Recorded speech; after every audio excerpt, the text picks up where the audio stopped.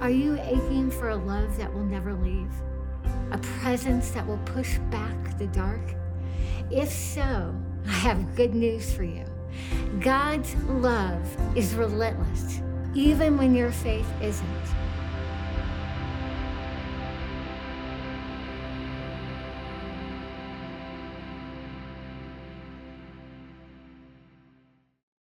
Welcome to the Relentless Podcast, a 15-episode podcast designed to give you a behind-the-scenes look at the stories and the biblical history that make up the pages of my newest book, Relentless: The Unshakable Presence of a God Who Never Leaves. My goal here is twofold. First of all, to help you know that you're not alone. And second, to make sure that you have the tools you need to find evidence of God's presence in your story, because He is with you, even if your story doesn't look or feel like you thought it would. Today, we're talking about Chapter 6. Chapter 6, A Cleft in a Rock, a God who is with you when you reach the end of yourself. Woo, baby, this one is a hard chapter, but one of my favorite chapters, because it's talking about finding God when you finally hit the end of your rope, rock bottom, whatever you want to call it. The thing is I don't just get there once. I've been there a few times in my life. But learning to find God, or being able to see glimpses of God's presence when you reach the end of yourself. To begin, let's talk about that. Is it okay? Is it okay for Christians to reach the end of themselves? Is it allowed? Are we allowed to get to a point where we just feel defeated and overwhelmed and tired and done? The truth is there are multiple examples of people in the Bible that got to the end of themselves. People who were righteous and godly and loved God with all of their hearts, and they still hit a point where they were done. Jeremiah is one. He is the weeping prophet. And honestly, if you read the book of Jeremiah, it can be rather depressing.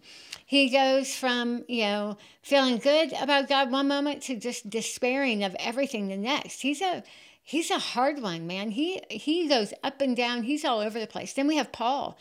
Even Paul said in one of his letters that he despaired of life, that he struggled so much that he hit that place where he despaired of life. Jesus in the Garden of Gethsemane, the night before his arrest, his agony in the garden certainly sounds like a measure of despair. He even knows that he has experienced heaven, right? He is part of the Trinity. He knows God. And yet he reached that place where knowing the agony that was coming brought him to his knees. He was sweating drops of blood from the agony of what was going to happen. Today, however, I want to talk about Elijah, because that's who I talk about in chapter 6, A Cleft in the Rock. Elijah definitely reached the end of himself. And before we dive into that a little bit further, I want to talk about the fact that there were these amazing, strong, godly leaders in the Bible that got to their end of their own human capacity gives me great encouragement and great hope to know that when I reach the end of myself, it doesn't necessarily mean something's wrong with me, or that my faith is weak, or that I'm not a good enough Christian, whatever that means, but that I'm holding company with some amazing people who loved God, who also knew what it felt like to have nothing left. And Elijah is one of those. There's two parts that I want to talk about today. The first part is what it's like to live in that tension between our humanity, the reality of our humanity, and the hope of heaven. This life is a gift. We have so much to be thankful for. There is so much about this life that's good. Just where I'm standing right now in my office recording this, I see sunlight spilling in my window, and it is making me happy. It's that late afternoon sunlight that just, I don't know, there's something about that is so beautiful to me.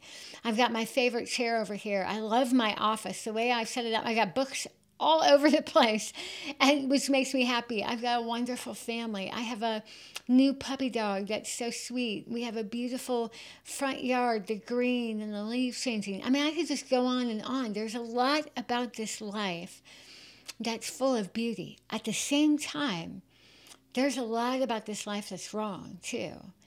And living in the tension of this life and the one to come isn't always easy.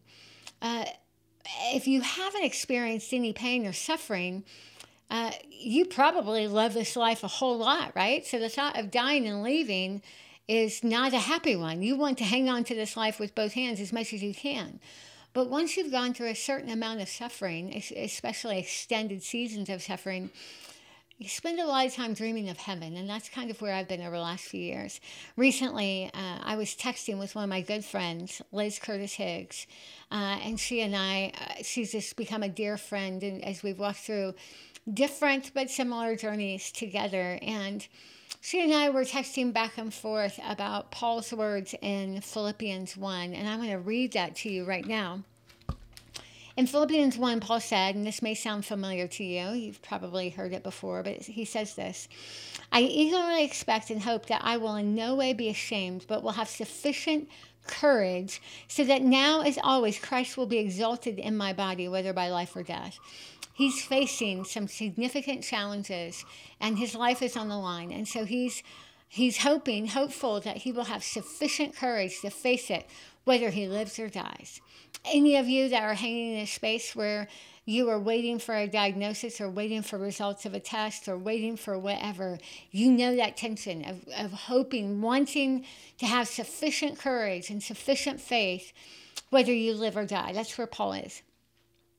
And then he says this, verse 21, for to me, to live is Christ, and to die is gain. If I am to go on living in the body, this will mean fruitful labor for me. Yet what shall I choose? I don't know. I am torn between the two. I desire to depart and to be with Christ, which is better by far. But it is more necessary for you that I remain in the body. Convinced of this, I know that I will remain and I will continue with all of you for your progress and joy in the faith, so that through my being with you, again, your boasting in Christ Jesus will abound on account of me. What he's simply saying is it's hard to choose. There's a part of him that longs to depart, to just be done with life, to die and meet Jesus face to face. And I can tell you, I have many days, many moments where I feel the same way. I long for my body to be whole. I long to not have pain anymore. I long to be able to speak and swallow and eat without discomfort or choking and without the pain. I long to be done with all the complicated parts of this life, with things like trauma and PTSD and responses and the wounds my children have suffered and the challenges in our extended family and all these different things. I long to depart and be with Christ, because I know the moment I see him face to face, oh, it is going to be so good. The joy, I long for it. On the other hand, I love my family. I love my friends. I long to remain. I know that as long as I'm here, God will use my story and my circumstance for great good. And hello, I get to be a part of what he's doing. That's incredible. It will be fruitful labor for me, just like Paul said. And yet he says, but what will I choose? Either way, to live as Christ, to die as gain. And when Liz and I were texting, we both were sharing how it wasn't until we went through what we went through that we really understood these verses on a deeper level. I mean, I've read those verses in Philippians 1 countless times in my life. I grew up chewing on pages of the Bible, right? So I've read this before. I didn't get it until now. I understand the tension Paul's speaking of. I understand his longing for heaven and yet joy at still being here. It's both. It's not either or, it's both and. So that's one thing I wanted to just mention is this tension, it's expected, right? There should be this tension. So to have days where we long for heaven, there's nothing wrong for that. There's nothing wrong with that. To have days longing for Jesus to just come and for us to be done and everything to be made whole, there's nothing wrong with that. And it's okay to celebrate the life that we have too. Life is hard. It certainly has its rich, sweet moments, but more often than not, it packs a serious punch, right? Man, about the time I think things are getting better and everything's going to be okay, something comes out of left field to surprise me and double me over. It's not easy. So what do we do in those places when we reach the end of ourselves? The last thing we need at those moments is someone to throw a few cliches or memes our direction, to tell us to just toughen up and have more faith. Telling me to have more faith doesn't help when life is hard. And when people tell me God will never give you more than you can handle, I want to scream. There was a moment right after treatment. So treatment has a cumulative effect. So this would have been 4.5 years ago. And I had gone through really extensive radiation that had so burned the inside and outside of my body from my nose to my chest. I mean, I was in excruciating pain. It's hard to even describe it. I didn't even know somebody could experience that much pain and still survive. And right toward the end of treatment, I had a day that was particularly difficult. I was struggling with pain. I was dealing with some significant depression as a result of pain and loss and everything else. And I posted on Facebook something to the effect of, "Today's a hard day. Please pray for me." Now, I rarely post stuff like that online. First of all, if I have a hard day and need prayer, I'll contact my closest friends. But that day, for whatever reason, probably because so many were praying for me through my journey, I decided to go ahead and say, pray for me. Today's a hard day. Please pray for me. I would rather offer help than ask for it, but the pain was so much I needed help that day. And so I posted. One woman responded back. I promise you, my friends saw it. They can they can confirm. Something to the effect of, "Come on now, Michelle, it's not that bad. You can still walk. You're not in a wheelchair. Toughen up. You'll be fine." Now, I'm paraphrasing. She did mention the wheelchair, and she did say, "Come on, Michelle, it's not that bad." Okay, I'm trying to recreate everything that she said in that text. But basically, she's like, "You have no right to be upset. You have no right to feel weak." And she was that blunt. It was blunt enough that some of my friends were about ready to jump through the computer screen and have a conversation with her. But the result of her response, this is what she did. She may have thought that she was trying to buoy my faith, to strengthen my faith, to build up my faith. The result, this is what happened. I felt more alone. My physical pain was compounded by shame and humiliation. I felt guilty for not being strong enough. And I sure as heck wasn't going to ask for help again. I mean, all of that happened in the span of one comment. Now, years later, I'm in a different place. I don't have the same amount of pain. And I can clearly see how she was talking out of her own pain, right? Her response was coming from her own pain. All right. So lots of grace and understanding. But at the same time, the way she responded was not helpful. In the middle of pain, in that moment when I was suffering, I did not have the strength or the perspective to be able to counteract the shame fest she basically poured on me in that moment. And as a result, it buried me. The truth is, though, I'm picking on her, but we do this all the time. You and I, we do this all the time.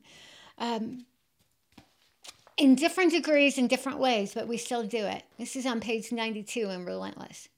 One of the most dangerous Christian practices and expectations is the compulsion to present a put-together, unflappable faith. On the whole, we haven't done a very good job of making space for a struggle that lasts longer than we think it should.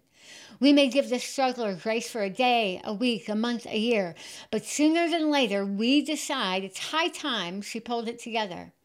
This pressure, whether spoken or unspoken, only pushes the sufferer to hide and neglect the long, hard process of healing. Oh, Isn't that the truth? I've had it done to me, but I know I've done it to others.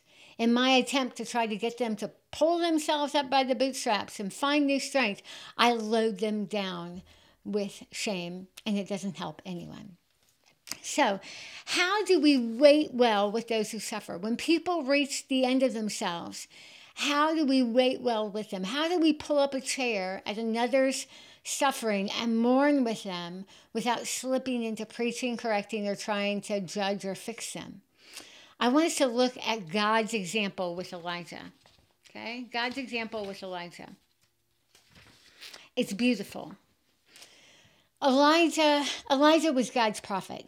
Righteous, holy, loved God, served him faithfully, did so alone quite often. And at one point in his ministry, he did a showdown between God and an evil king named Ahab and Ahab's wife Jezebel. And Ahab and Jezebel believed in a pagan god called Baal, and Elijah believed in the one and only God. And they had this big showdown where God showed up and showed off, and it was beautiful. It was miraculous. Elijah expected that Ahab and Jezebel and everybody else would turn toward God. Instead, Jezebel told Elijah that she was going to kill him, that she would make sure he was dead by this time tomorrow. Not the results he was hoping for. As a result, Elijah took off running, and he ran a long distance, 100 miles, over the course of a couple of days, collapsed at the bottom of actually longer than a couple of days, but he ran, collapsed underneath a tree, laid down, and basically said, I've had enough. I'm done. I'm finished. I don't want to do this all anymore. And he said, take my life. I'm no better than my ancestors. That's what Elijah said at that moment in his prayer. Take my life. I'm done. I'm no better than anybody else. What matters to me is how God responds to Elijah. And this is where I'm going to pick up reading. Page 96. It matters to me how God responds to Elijah's despair. Rather than a worthless cliche, he offers Elijah comfort. All at once, an angel touched him and said, get up and eat. He looked around, and there by his head was some bread baked over hot coals and a jar of water. He ate and drank and then lay down again. A second nap. The angel of the Lord came back a second time and touched him and said, get up and eat, for the journey is too much for you. So he got up and ate and drank. That's from 1 Kings 19, 5-8. What does God do? He doesn't rebuke him. He doesn't quote scripture at him. He doesn't tell him to get his act together or his butt in church. He doesn't tell him how much worse it could be. And he doesn't tell him that he will never give him more than he can handle. There is no bootstrapping, guilt-tripping, manhandling, heavy load throwing. Instead, God touches him and feeds him twice. Skin to skin, a tangible acknowledgement of presence, and bread hot out of the oven, comfort food, maybe a casserole with extra cheese, likely a pan of double chocolate brownies. Nourishment of body and soul. Why? Because the journey is too much for you. The journey is too much for you. When Elijah reached the end of himself, God met him there. God was with him when Elijah reached the end of himself. So how can we do what God did? How can we follow God's example with others who suffer? One, meet them where they are. Go to them. Don't wait for them to come to you. God met Elijah where he was, collapsed, done, at his end. God met him there. We can do the same. We don't wait for them to come to church. We go and find them. We go and sit with them. Number two, we keep words at a minimum. Man, God did this so well. He didn't quote scripture, didn't tell him that he needed to memorize more or go to church more or pray more or fast more. He didn't tell him that he wouldn't be in this situation if he would do other things, that he must have done something wrong and that's why he was here. Simply, an angel touched him and said, get up and eat. God kept his words to a minimum. Elijah wasn't ready for words. He needed presence. Number 3, we can meet physical needs. In the absence of trying to wax spiritual about why somebody's in the situation they are, we can simply offer physical touch and physical sustenance. We can reach out and touch somebody to let them know they're not alone. We can make them a meal. We can do something to physically strengthen them. When I was the most sick, I literally couldn't get up off the couch, I have friends like Kathy Lip and Renee Swope and Crystal Payne and my friend Tangi, who flew on planes across the country. My friend Tangi actually rode a train to come and sit with me. I couldn't do a thing for them. I was way too sick to do anything for them. They would just sit next to me on the couch while I slept. They sat with me 3 feet away, and they didn't leave. They said very little, but there was a whole lot of physical touch and sustenance, and it's exactly what I needed. So we meet them where they are. We keep our words to a minimum. We meet physical needs. And fourth, we acknowledge their pain. We just acknowledge it. We see it and acknowledge it. The angel, this is verse in 1 Kings 19. The angel of the Lord came back a second time and touched him and said, "Get up and eat, for the journey is too much for you." Not, God will never give you more than you can handle. Nope, we say, for the journey is too much for you. My friend, we can look at each other in places of suffering and say, I see you. I see how hard this is for you. The journey is too much for you sometimes, and I get it. You have a right to be exhausted. You have a right to be weary. You have a right to just want to be done. I'm here. I'm going to sit here with you. I'm not going anywhere. So what can you and I do? Altar stone number 6. Not only are these 4 strategies ways we can help somebody else in places of pain, but I also want you to sit in the reality that this is how God responds to your pain. Altar stone number 6 is looking for God's presence when you've reached the end of yourself. 2 major takeaways for today. First, I want you and I to learn how to love people well in places of pain. We can do better. We must do better. We must do better. We have people all around us that are suffering, and we aren't helping them by piling shame and guilt and expectations on top of their pain. We can just meet them in it. We can take care of their physical needs. We can keep some of our words and comments to ourselves, and we can acknowledge how hard it must be for them. Man, can you imagine what would happen to our churches if we learned how to do that better? That's the first takeaway for today. But the second I want you to take, I've already said, I'm going to say it again. I want you to understand that this is how God responds to your pain, your suffering, your questions, your doubt. This is his MO when it comes to his children and their pain. Whatever you've come to believe about how God feels about you in suffering, I want you to see his tenderness with Elijah. This is his heart. This is his character. And today, as you sit and contemplate Altar Stone 6, I want you to look for God's presence with you at the points where you reach the end of yourself. I want you to look for his tenderness. I want you to look for ways that he met you there and sat with you there. I want you to look for ways that he sustained you, right? That he fed you what you needed at the right time when you could offer nothing back to him. And then as you see that and identify it, I want you to sit with it and believe it, even if you don't feel it. God is with you even when you reach the end of yourself, especially then. Well, thank you for joining me, friends. Life is so much easier to endure when we don't have to do it alone. Even better, we have a God who has promised to never leave us. Jesus said, I will not leave you as orphans. I will come to you. And I believe him. Now that's something worth living for.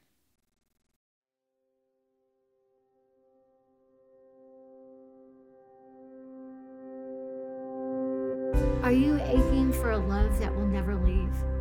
A presence that will push back the dark?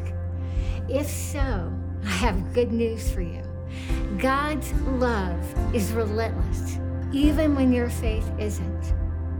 And the circumstances you fear might drown your faith could become the stones giving testimony to it. Join me and let's find evidence of him together.